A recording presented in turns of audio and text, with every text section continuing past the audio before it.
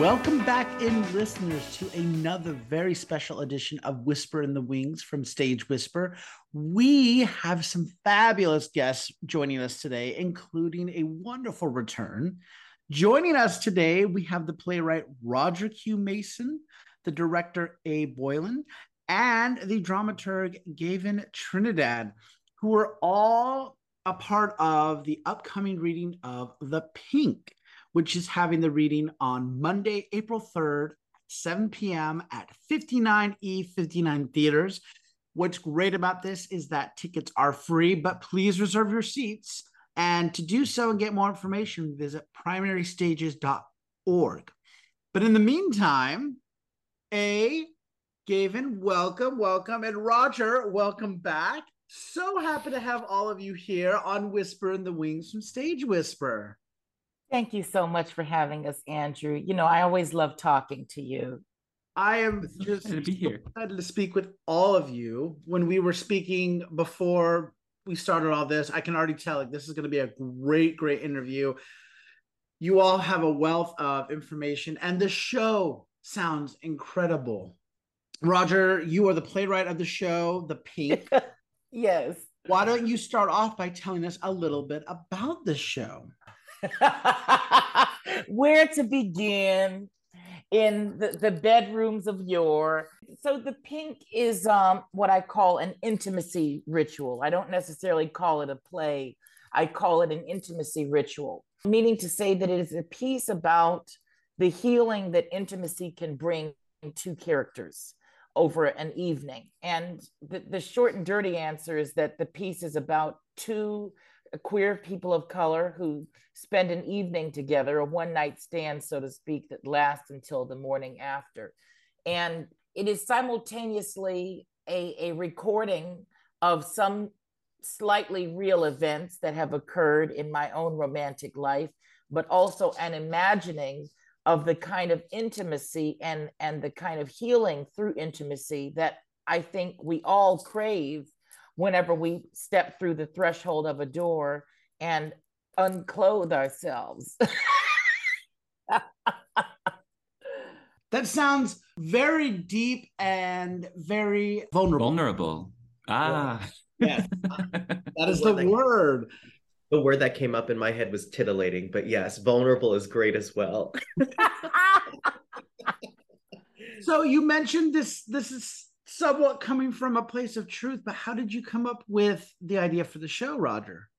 Really, you can blame Audra McDonald. I remember watching the production that she and Michael Shannon did of Frankie and Johnny at the Clair de Lune. And I was so taken aback by the vulnerability of these two characters who were we were spending essentially 2 hours and some change with two people fumbling around the exchange of bodies and fluids and ideas over the course of an evening. And through that experience, we learned not only about them, but about all of humankind, what makes us tick, what we want, what we dream of, what we yearn. I think the bedroom is the place where we are our most raw because we are literally unsheathed.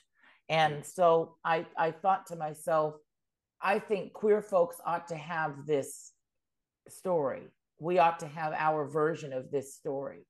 And so, you know, it's sort of inspired by a tradition of two-handers about intimacy written between the 90s and the early 2000s. I think, what was it? Clair de Lune was in the late 80s or the early 90s. You know, sort of that era. I think about, there were quite a few plays written in that period that were two-hander realism pieces.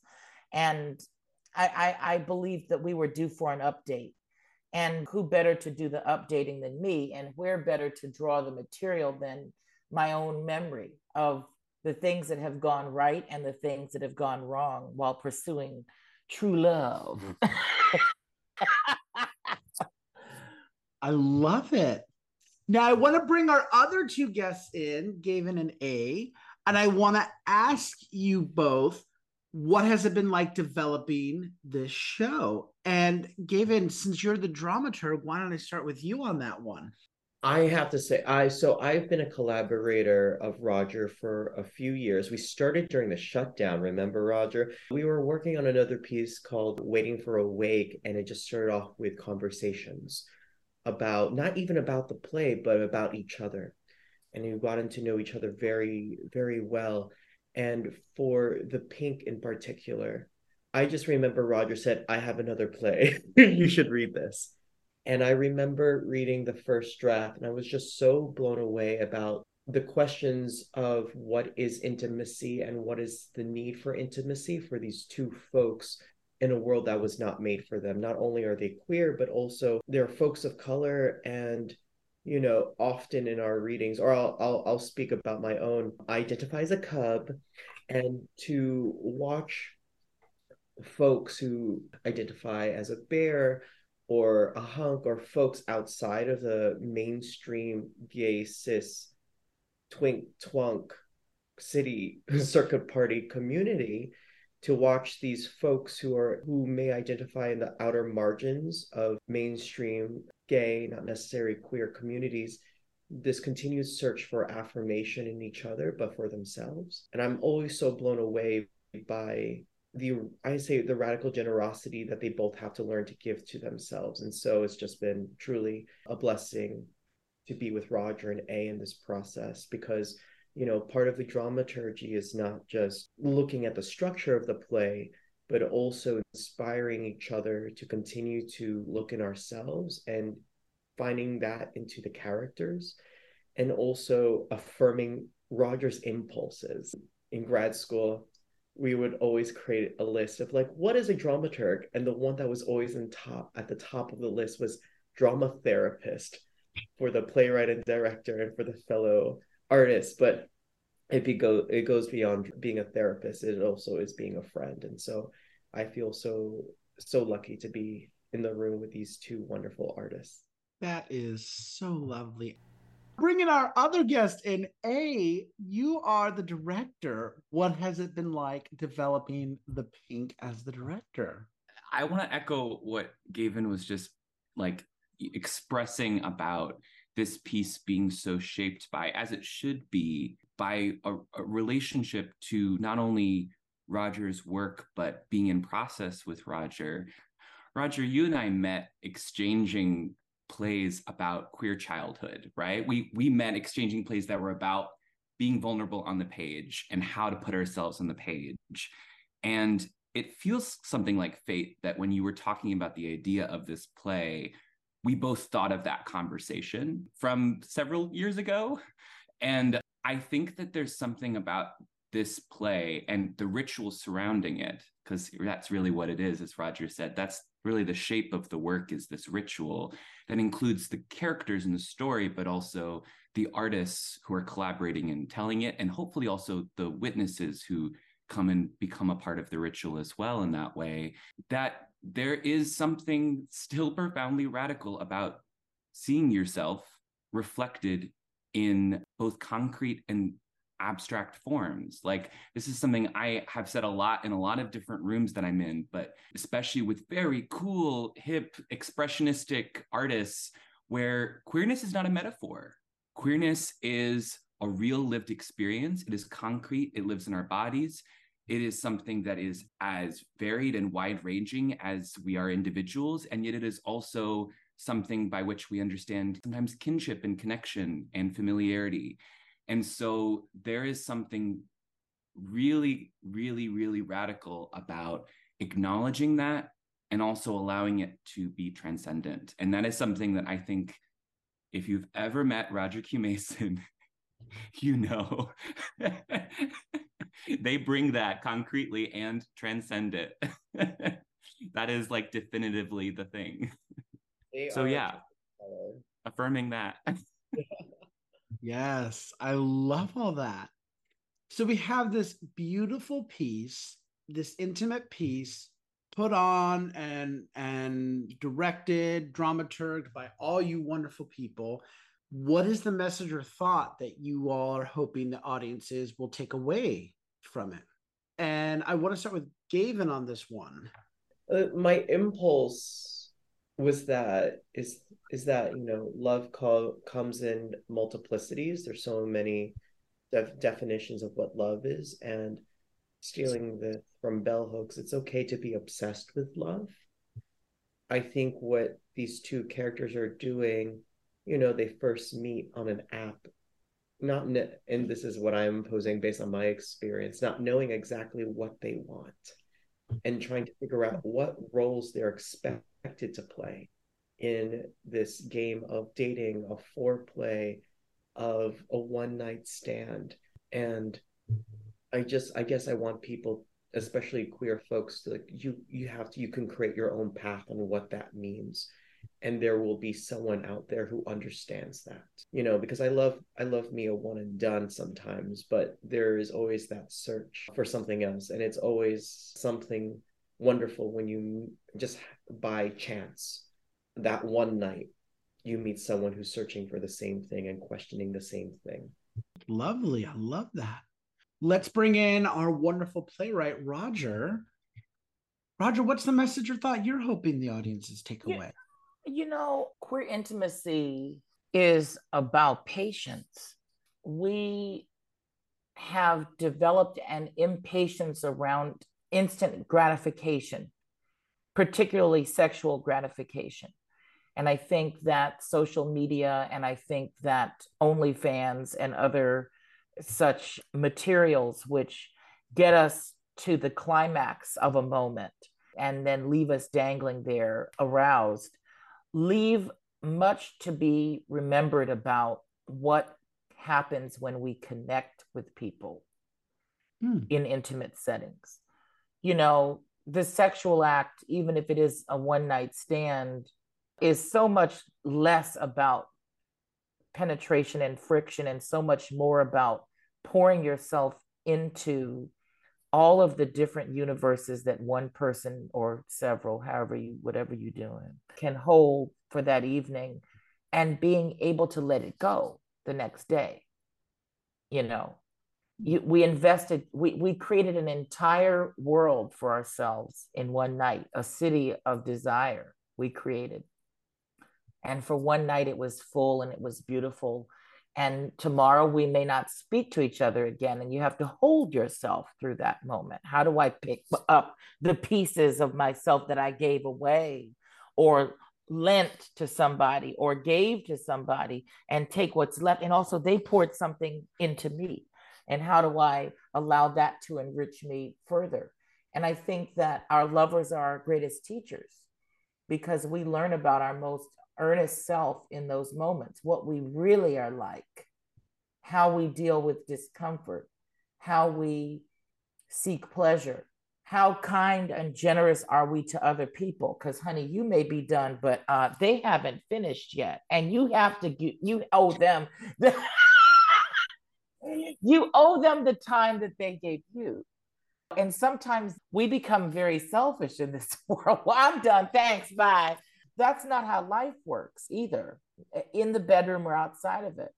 But I think those are some of the things that we learn. And what I want people to take from the play, you know, perhaps thematically, is that love takes grace and grace requires patience and time. And you will find somebody. You just have to start with yourself, really. And I think at the end of the day, what this is about two people finding themselves in each other and then going on. That's beautiful. I love that. As the director, what is the message or thought that you're hoping the audiences will get from the work? I love this thought about patience. And I think that there's something of time belonging to ourselves, something of time being queering the way we move through it, the way we experience it, the way it's delivered to us, the way we are delivered through it. This is part of, I think, something that goes into the craftsmanship conversations that the three of us have shared, and the way we share process and the way we're patient with each other and share time together, because this piece has been cooking for a minute, and that's a beautiful thing. But I also think it's very defined by and shaped by that patience that Roger speaks about, that is also a very inherently queer thing. I also think, I like to think of myself as a director in these kinds of development processes very much like a midwife, in that I am here to help and facilitate and take care as we are finding the thing as it's emerging. But also, one of the most important things I can do in the room is offer that reassurance, not just to Roger and Gavin and our other collaborators, but also to the audience coming to witness it and share it together. And I think that is made a lot easier by the fact that this is a text that has care in every word and every syllable, that because it's led by patience, it offers an invitation to those who come and share in its ritual to say, yeah, I'm going to be patient with myself as I wade through what this ritual can do for me and with me. And maybe it's also a little bit about me. So yeah, that time doesn't just belong to the characters. It also belongs to you. You all are just giving phenomenal answers. And I could just like sit here and just listen to all of you talk more and more about this show this way. It's absolutely beautiful. For the final question in this first part of the interview, I want to ask you all, who do you hope have access to the show? And I'd like to start with you on that. Oh, I mean, I think this is a play for family. This is a play for our communities. This is a play for queer people, for trans people, for Black and brown people, for fat people, for all the different variations of patience that is described in specificity through the voices of these characters. But then also, I think it's for everyone else too. I think this is a play for anyone who doesn't see themselves concretely reflected in these characters, to find transcendence through their intimacy, to find the invitation of their humanness to be something that is both so specifically defined by who they are and also open to what tomorrow brings and how they move through the world. So I hope people feel like they can be invited to be a part of that world with them. Yes. Gavin, how about you? It's so funny when you asked that question. I had two demographics in mind. I was thinking first of course, like LGBT youth, queer youth, TJNC youth who grew up with the internet and apps in which the way they connect is a very particular thing. And I may be generalizing. I'm 10 years older than my sibling. And so I am an old millennial while he is a Gen Zer. And it's very fascinating how, for me, because I'm not familiar with it as much, this searching via photographs, via words in which people can perform their fantasy on Tinder or on Hinge, on Grindr or Scruff or Growler. And I hope this intimacy ritual opens up a door for them to discover for themselves what that means, where touch is involved, where it's more than just a transaction of time, and time is just not linear, and gratification is not always certain. Intimacy is funny. Things go wrong in intimacy. You have to work it out. And the other group I was thinking about immediately after was an older generation of LGBT folk. When I think of intimacy, I always think of the lost generation of folks who had passed from HIV/AIDS and how those who survived are now passing away from old age, and what intimacy means to them, having witnessed loss.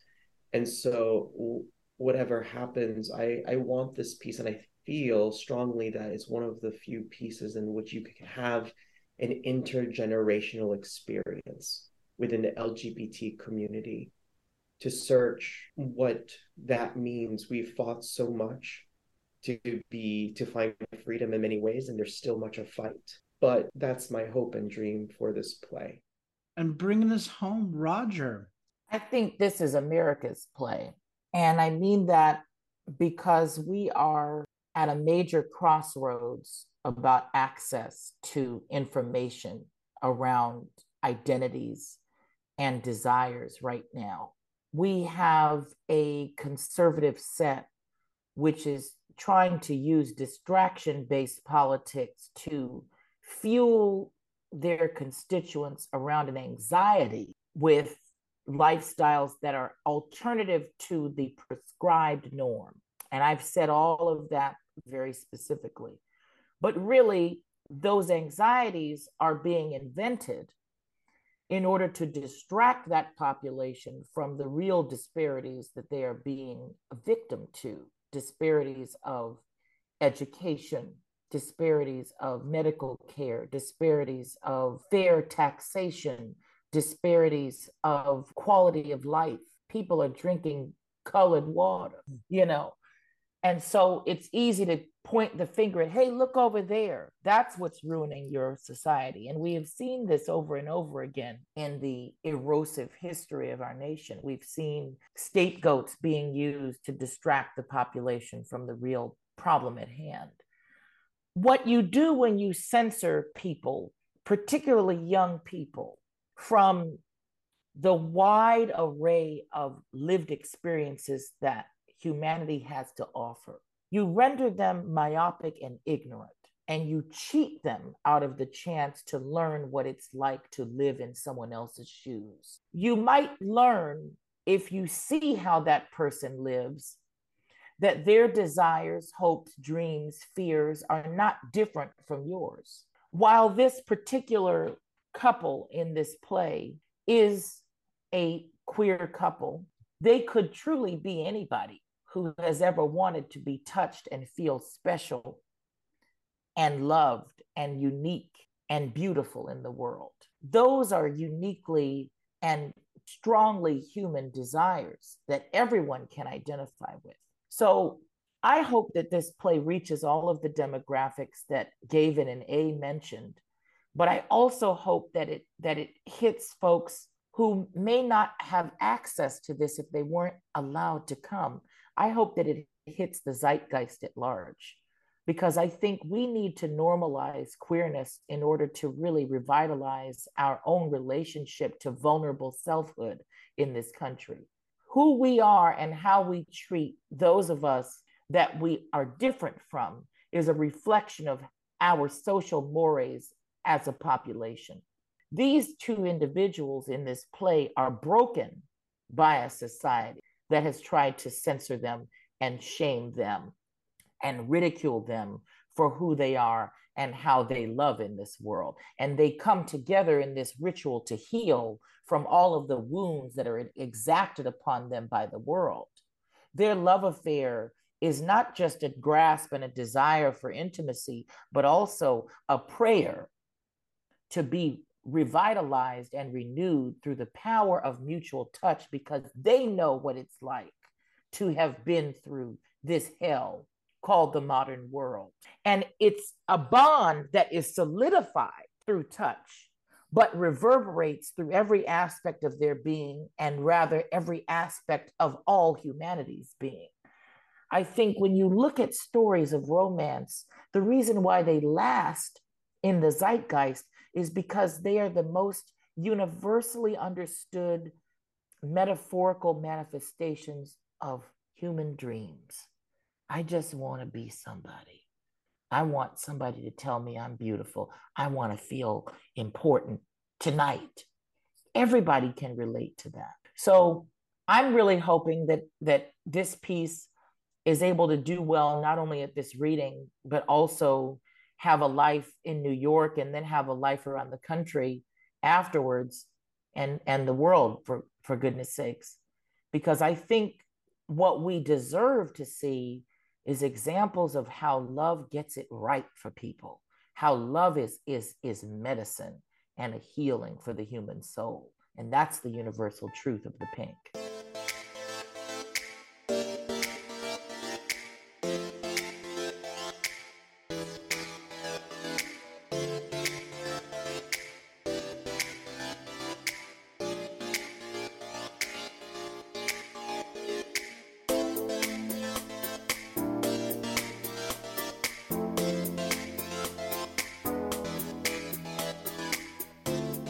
I want to give our listeners a chance to get to know the three of you a little bit more.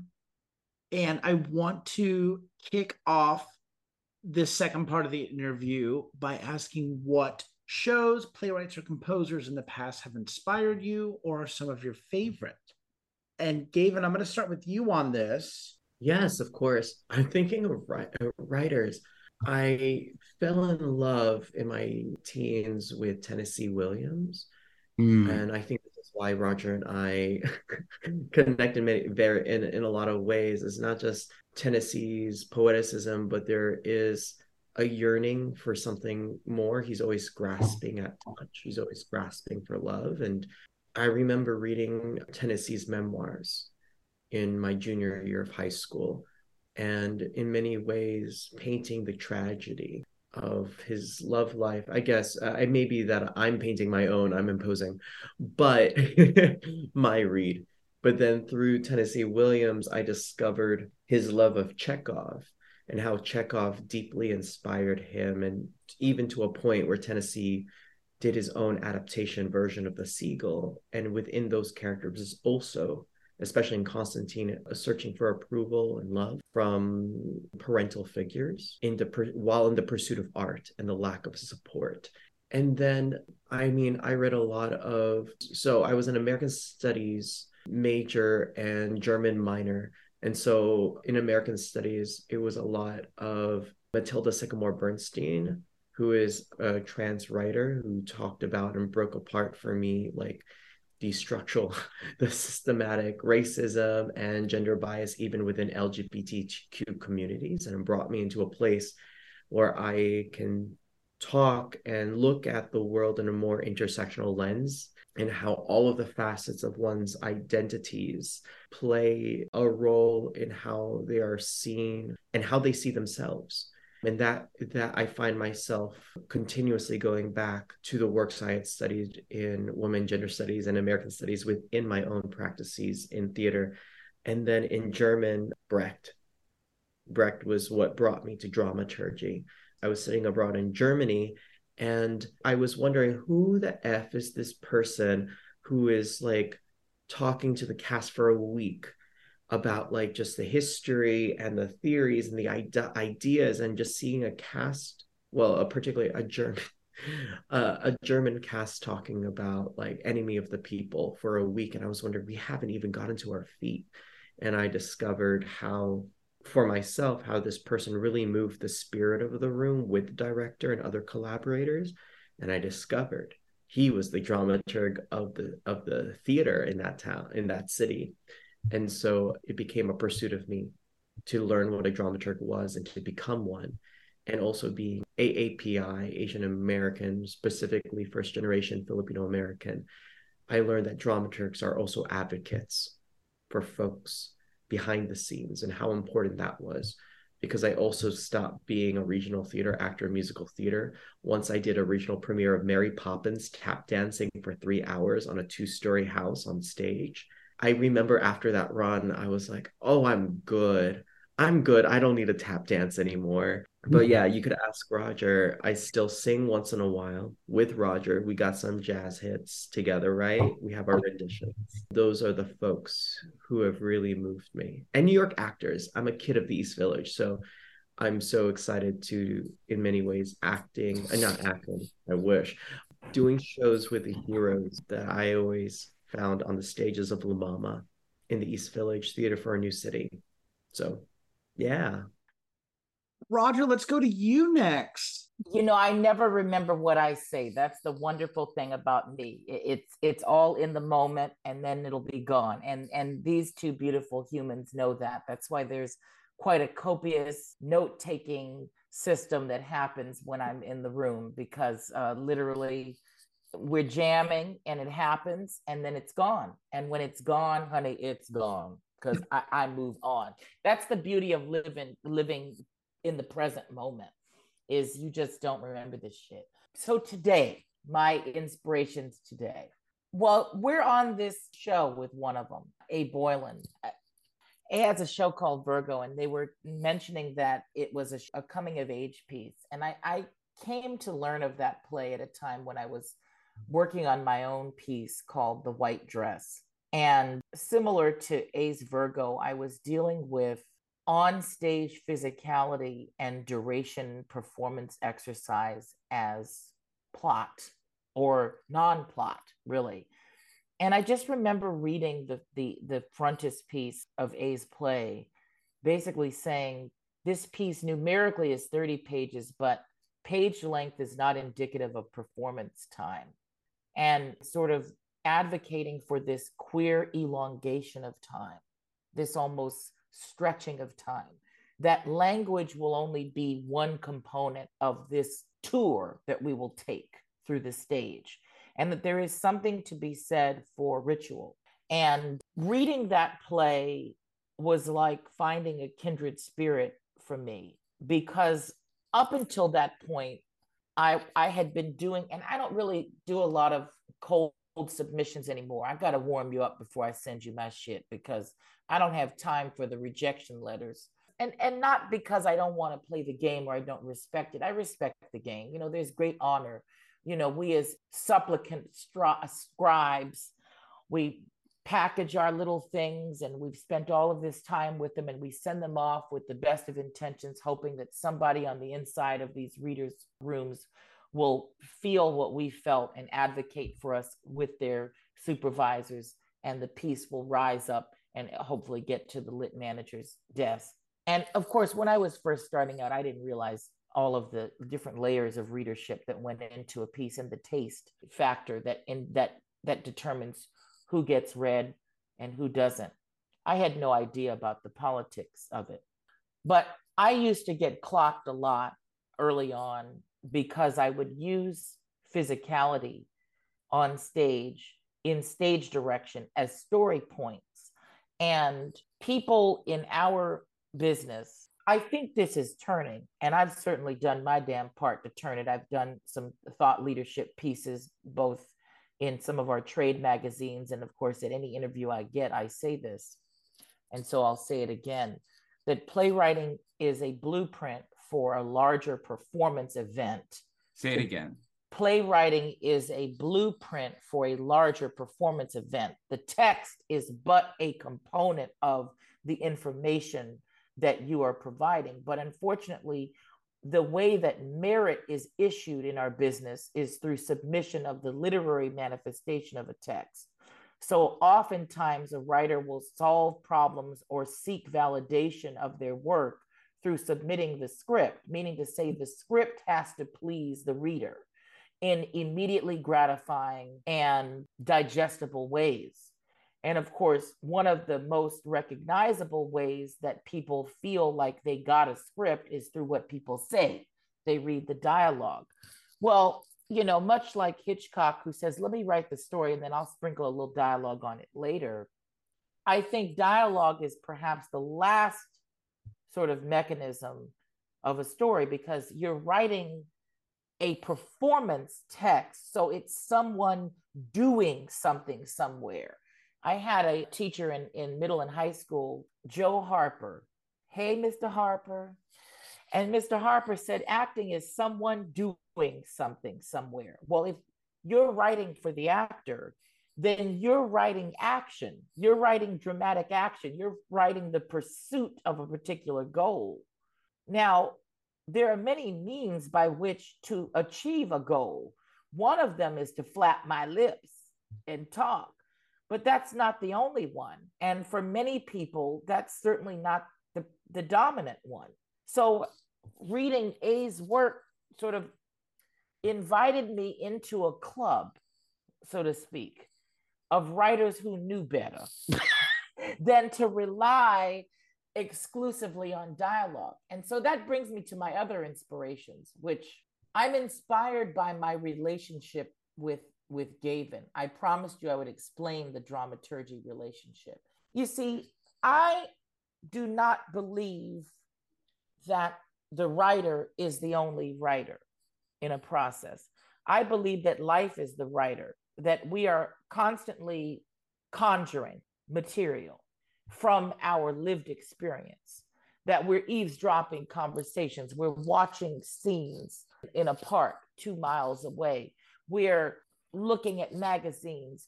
We are listening to a song.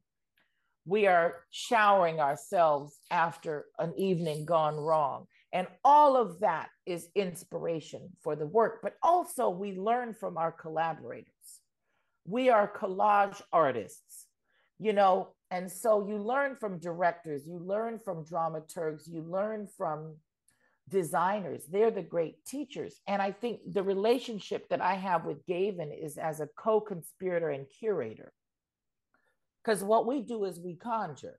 And many times it's it's oral tradition. Because I'll get on a vibe and I'll just start singing, you know, Ella Fitzgerald scat style. I'll start scatting a play to you.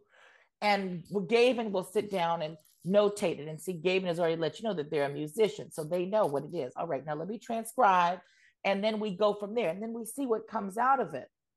And I wait until that moment where I know what's going to happen. Sometimes it's 6 minutes, sometimes it's 6 months until I know what a play is. But to have somebody that understands that way of playmaking and be able to hold you and catch you sometimes is inspirational.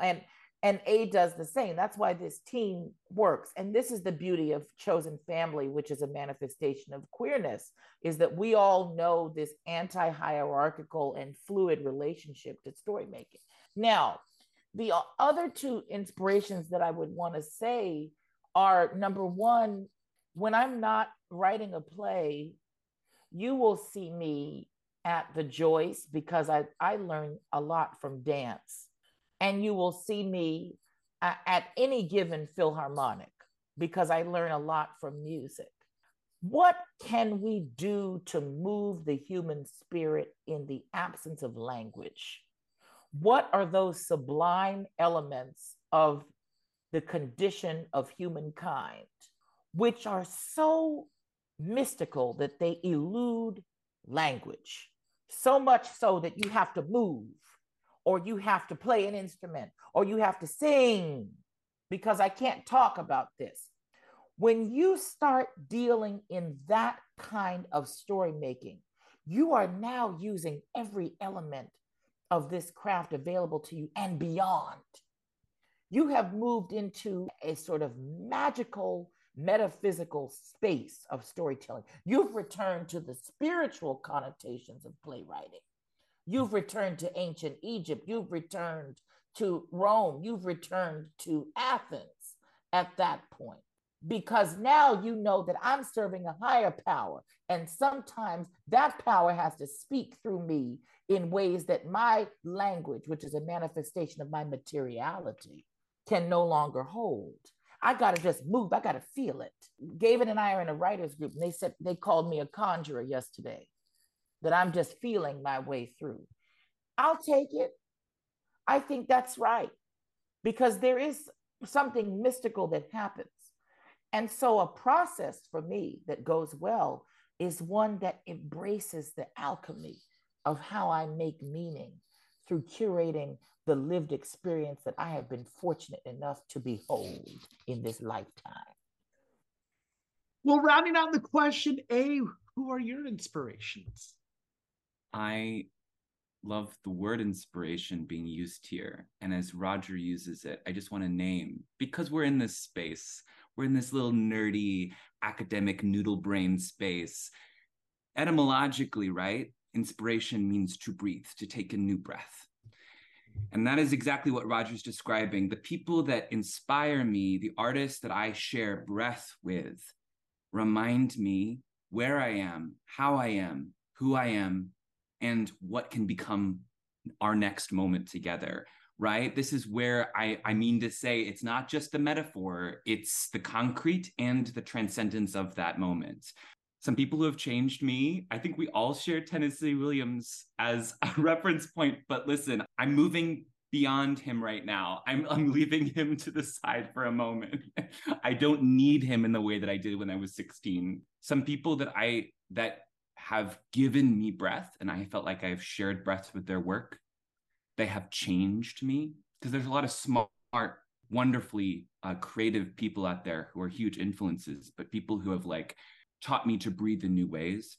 Alicia Harris, Whitney White, Aya Ogawa, Enda Walsh, Shakina Nafak, and Roger Q. Mason and Gavin Trinidad among those people as well. These are all people who I could talk about for hours, but I'll say in brief, they all care about ritual. They all care about the people who are in the room. They all listen. They know that that's not just a comfort or a luxury or a privilege, but it is a concrete truth that when we gather together in a space and we share breath together, that is a life-giving, essential resource. That is a form of humanness. That is a form of living. That is a form of survival when in another space we might not be able to take another breath.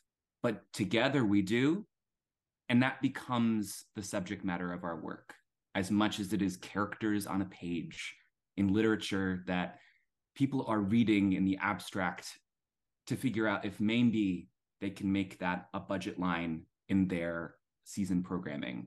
That is not our work. Our work is in the room together. So also just very specifically, Learning How to Read by Moonlight, which is a play that Gavin made recently, was the most recent example of that because my body shook and took breath in new ways, and it was gorgeous. But I could speak about that for hours, but I'm just naming that now. That's got to come up again sometime. That play's got to reemerge.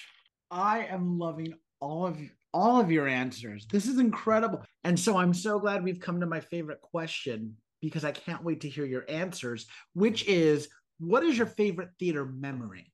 And I would love to start with you, if I may. Okay, I just spoke in a very, let's say, if you didn't know me very well, a pretentious way about all this stuff. Let's be honest. I was 13 and I saw Elphaba go up in the sky, and it was great. I have no, how do you say, false aspersions about what that was for me. It was moving. It was everything. I needed to see a green girl go up in the sky and defy gravity. That's one of the most. I cried during intermission and for 24 hours afterwards. And my parents thought I was broken, and I was. It was okay. It was okay. Yeah, no, I'm with you there. That reignited my spark to get out here to the city. So you're not alone. Gavin, what is one of your favorite theater memories? Yeah, so one of the memories that I hold dear to my heart is bringing my siblings. So I'm 10 years older. I was 16 and he was probably 6, and I brought him to his first Broadway show, which I waited for rush tickets for Disney's Tarzan. And we got front row center seats. And this little kid, my brother at that time, he didn't like fairy tales. He didn't like the Magic School Bus. He loved science, things that he felt were concrete. Even though he loved Thomas the Tank Engine, don't read him the stories because he would instantly say that's not real. And so bringing this small 6-year-old boy to Broadway, where, it's fantasy in many ways, the first thing he said when we sat down, he said, "That's not a real vine, that's a rope." And so this is what we're playing with. And by the time, I think it was like the third scene where we've already watched, I can't believe I'm using this show, but I will continue. Baby Tarzan, we've seen kid Tarzan just be mistreated. And then Mama Gorilla Tarzan is like, takes his hand, is like, what's this? Your hand. What's this? My hand. And then takes Tarzan's hand and says, "What's this? Your heart." And then she puts his hand on his heart. It's like, "What's this? My heart." And then you hear the Phil Collins song, "You'll Be in My Heart." But I remember at that moment, before they started singing, my 6-year-old brother tugging on my coat. And I turned to him and he is crying. And so to see the 6-year-old boy understand the emotional depth of what is happening, it just reminded me, and it continuously reminds me of how transformational theater is, no matter what theater. And if it takes place on the street, in a concert hall, on the subway, if you're in New York, any moment, there is that 6-year-old kid in us who has to cry, and we see ourselves. And so I always hold that to my heart. Very quickly, we also saw the Broadway revival of, what's the show, Friends, where they're singing and we're like, hey, we're on the phone. Duh, the 1950s. Bye Bye Birdie. Bye Bye Birdie. We Okay. went to see a Bye Bye Birdie, and we were there with my first boyfriend. I was 18, so he's 8 now, and we're in a box seat with my boyfriend at that time, and we were watching Bye Bye Birdie, and there's a point where the John Stamos slash Dick Van Dyke character is fighting with his mother, and his mother makes a quip being like, you made me so mad, I won't talk to you, I won't even, like, and lying and joking is like, I won't even tell you the incurable disease I have. And my brother, without missing a beat, in a quiet Broadway theater, says very loudly from our box seats, she must have diabetes. And I'm like, Avery. Like, I'm looking at my little brother. I was like, okay, I love this call and response, but maybe not at this moment before they start singing. But that is something I also hold dear to my heart, because the plays I love to attend to have call and response. And that also, it was a visceral moment for him. And so I hold that dear to my heart. That just shows how into the show he was, though. That's amazing. Bringing us home, Roger. I can't wait. What is one of your theater memories? One of the memories I have is I want to reiterate A's point about Gavin's work. You know, they just did a showing of How to Learn by Moonlight, but also are writing a lot of other pieces right now that use the heart chakra as a guiding principle. And I think writing from a place of loving kindness is a radical act, especially in a world that is trying to silence and disenfranchise people. So I think that watching Gavin come into their voice as this sort of healer through love as a playwright, that is a theatrical event that I think is noteworthy. I thought of a few instances that were important to me, and I wanted to share them. One of them was watching Zoe Wanamaker at the National Theatre of London in Rose Tattoo run and catch a goat on a revolving stage where it was her apartment, and then the rest of the town was going in the other direction. What can't she do? and what I mean to say by that is, you know, Tennessee Williams for me is about the relationship to place as a character. That's my way into Tennessee. Yes, you know, we have fabulous women characters. It's all about desires of love and broken winged birds and all of those sort of things that normally people talk about. But what people don't talk about is the stage directions and the ways in which place is a character in those plays. Because Tennessee came out of the expressionist movement of the 30s and early 40s. He understood that place was character and that people were really subject to their environments. You know, I'm very influenced by place. If a room doesn't have the right vibe, I gotta go. I can't take it. And that's just what I'm realizing as I age, is I've got to find the right room, because otherwise the energy's off.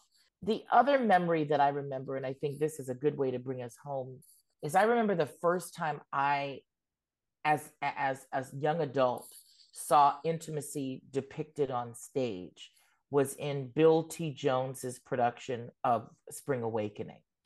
That scene in the barn where Jonathan Groff and Lea Michele are consummating their lust for each other, and then the barn starts to levitate.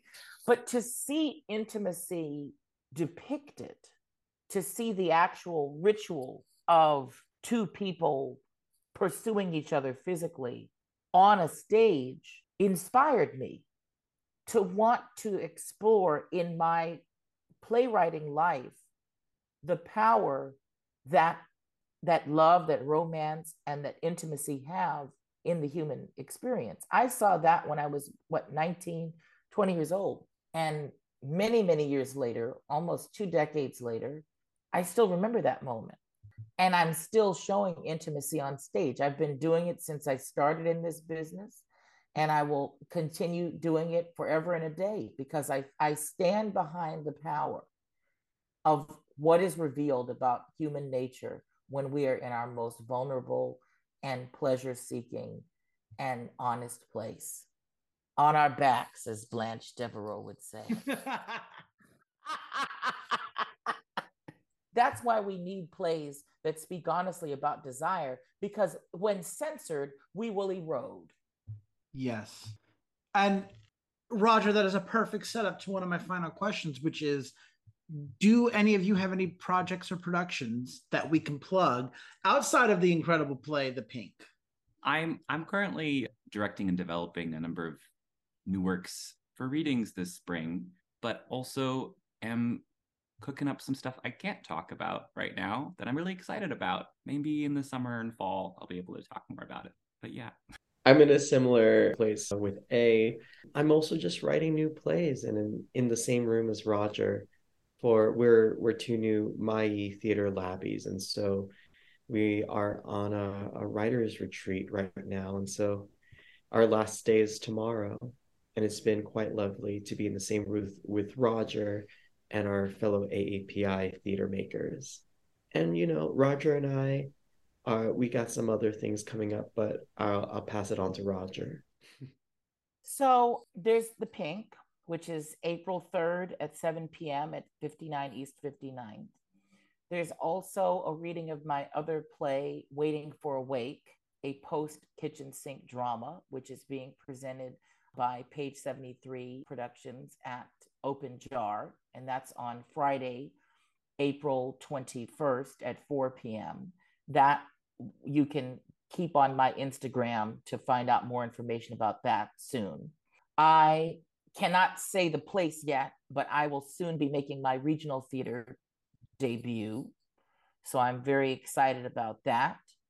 And then in addition, I am returning to Chicago with a project that will be announced later on next year. And aside from those sort of points that I know about, I have a couple of new plays and a play with music about New Orleans that I'm developing. And we will hear more about those as they arise and as showings arise. But I am very happily booked and blessed and happy to be sharing stories with our business and those who patronize it. It's amazing. I am all abuzz. This interview has left me wanting to read all of your works. Just sit there on the subway, ride the one train all day, and just sit there and read it. You've picked up a fan. But this is my final question to ask, and I'm excited to hear it so that we can pass it on to our listeners, which is, if our listeners want more information about The Pink or about any of you, perhaps they want to reach out to you, how can they do so? I'm not really on social media, but I am on Instagram at ERA, my last name, BOYLAN, on Instagram. You can find me there, or at my website, www.eboylan.com. Gavin? I'm also rarely on social media. It's like once a year I'm there to promote a show. But if you would like to, maybe you're lucky, I would be on IG. If you go to the gram and look for at NYC Wonder Wanderer, I'll pop up. It's a private profile, but maybe I'll say yes. But if you would like to contact me, you could easily contact me via my website, Gaven, Gaven, Trinidad, TRINIDAD, theater, THEATRE.com. GavenTrinidadTheater.com. And finally, Roger. Meanwhile, I'm all over the Instagram. And I got my business out in the street because I tell it all. So the best way to get in contact with me and find out what's going on is through Instagram. And my handle is at rogerq.mason. That's ROGER, the letter Q for Quincy, .Mason, MASON. And you can DM me, and I always respond, and I'm always happy to hear from folks. Wonderful. Hey, Gavin, Roger, thank you all so much for joining me today. This has been one of the most fun, intelligent, inspirational, just amazing interviews I've gotten to have. So thank you all so much. Thanks for hanging around a little long with me. You all are incredible. Keep doing the amazing work you're doing. And I hope to see you all at the Pink. So thank you so much. Thank you.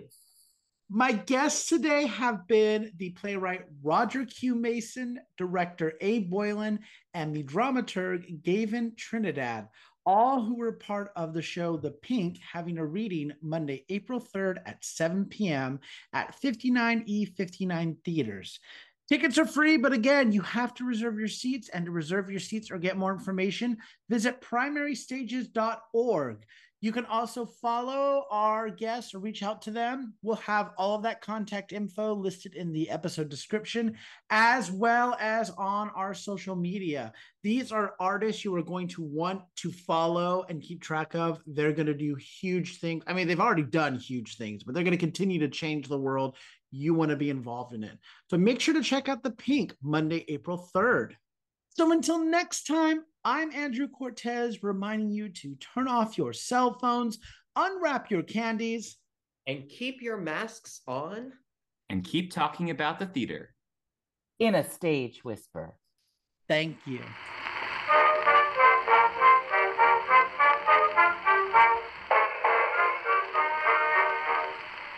friends from old New York town met in a foreign land.